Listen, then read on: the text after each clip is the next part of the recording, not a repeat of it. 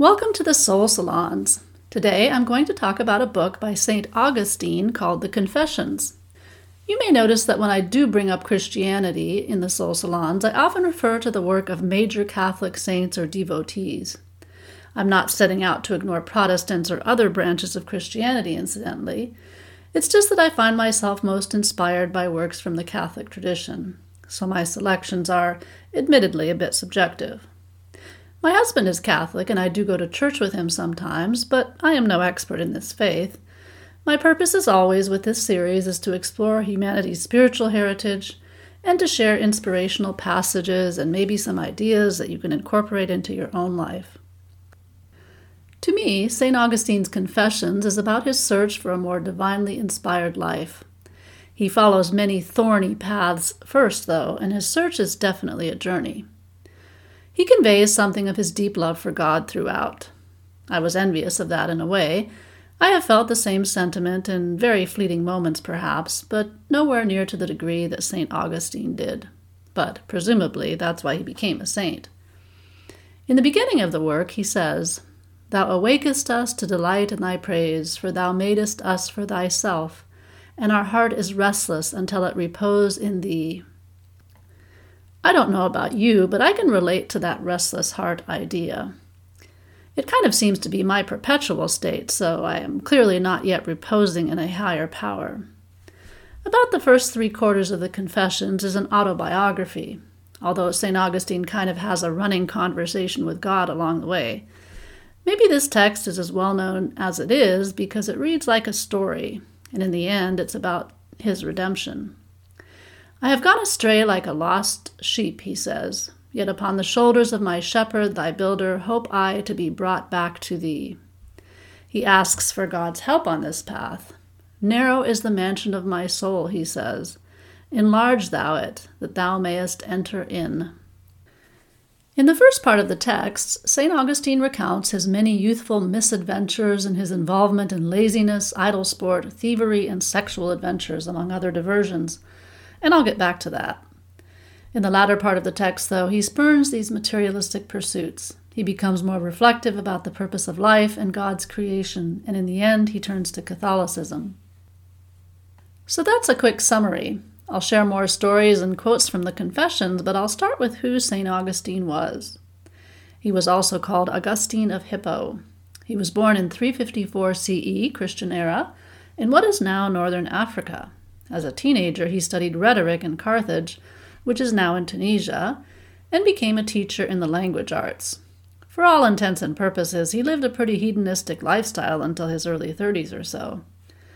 St. Augustine's mother, Monica, was a very devout Christian who was quite troubled by her son's bad behaviors as a boy and young man. He later comes to appreciate her uprightness and godliness and speaks about her with great affection. St. Augustine barely mentions his father, although identifies him as a pagan, and one has the impression that his father didn't discipline him too much. There was a story early in the work about discipline, or lack thereof, that I found really interesting. I expect a lot of Catholics know this story, but it was new to me. St. Augustine recounts how he and his friends stole the pears off of a neighbor's tree and threw them at some hogs.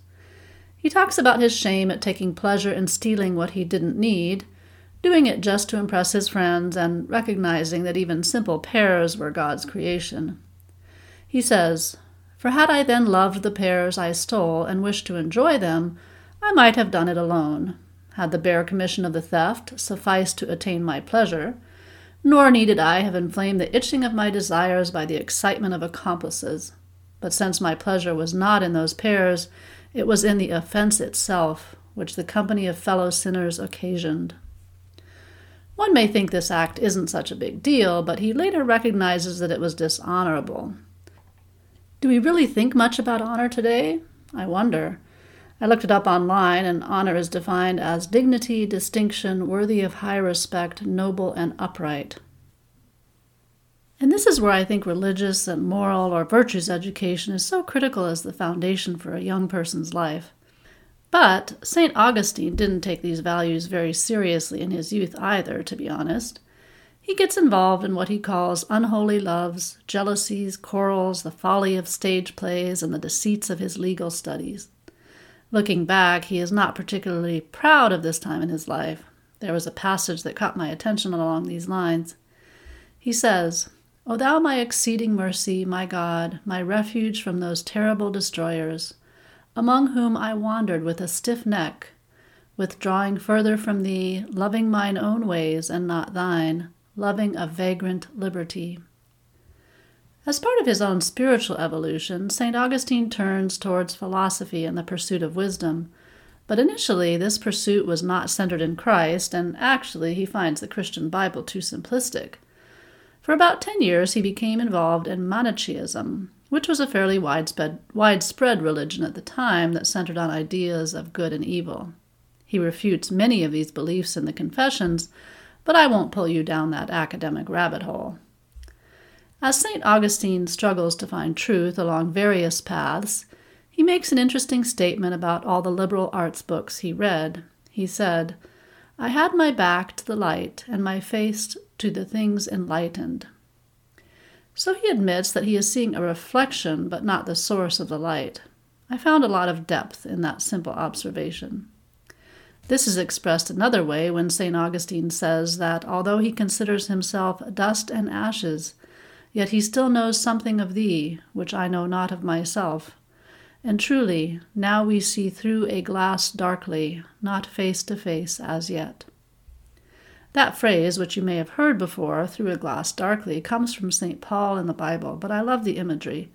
To me, it establishes both our connection to and distance from the divine. Back to St. Augustine's story, he moves from Carthage to Rome to Milan. Among other things, he gets fed up with his corrupt students, but he also references several spiritual guides and mentors, like his mother, his friend Alypius, and Ambrose, the bishop of Milan. The latter, he says, was a man of God who received him like a father and showed him great kindness. "Thenceforth I began to love him," says St. Augustine. "At first, indeed, not as a teacher of the truth, which I utterly despaired of in the church, but as a person kind towards myself." This made me think of the differences that mentors can make in our lives. For me, it's not really about professional advice per se, but who has really believed in you and in your potential. About halfway through the Confessions, St. Augustine starts to become more open to Christianity. He approaches it and the Bible more figuratively than literally, for one thing. But he still has doubts. He offers an interesting analogy that someone who has tried a bad physician fears to trust himself with a good one. He continues, "So was it with the health of my soul, which could not be healed but by believing. And lest it should believe falsehoods, refuse to be cured, resisting thy hands, who hast prepared the medicines of faith and hast applied them to the diseases of the whole world." St. Augustine still struggles with the nature of God, good and evil, and the station of Christ. He also struggles with the celibacy that his entry into a Catholic monastic life would entail. He says, "Thus did my two wills, one new and the other old, one carnal, the other spiritual, struggle within me, and by their discord undid my soul." Despite these hurdles, he ultimately devotes his life to God. The last few books of the Confessions is more of an analysis of theological issues, and I won't go into those academic weeds. But I do want to close with some interesting concepts and quotes that I liked from the last part of the text.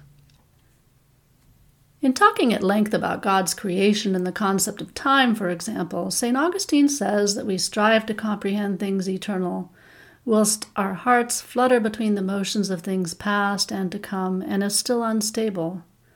Who shall hold it and fix it that it be settled a while, and a while catch the glory of that ever-fixed eternity? I love the imagery of a fluttering heart that seeks to be settled. In another great image in one of the last sections, St. Augustine talks about how, in our pride, we are like birds that stretch ourselves beyond the guardian nest and fall miserably. He brings up God's mercy when he says, "Have pity, O Lord God, lest they who go by the way trample on the unfledged bird, and send thine angel to replace it in the nest, that it may live till it can fly." Remember that I said in the beginning of this episode that the Confessions was in part a story about redemption, so that bird image seems to fit. Eventually, St. Augustine seems to fly to new spiritual heights and understanding. But it sounds like he also fell out of the nest on many occasions first, as I suppose we all do. And that very human story alone is really interesting. The end of the work, though, sounds a hopeful tone where he says that we are the children of the light and the children of the day, not the children of the night nor of the darkness, which yet sometimes we were.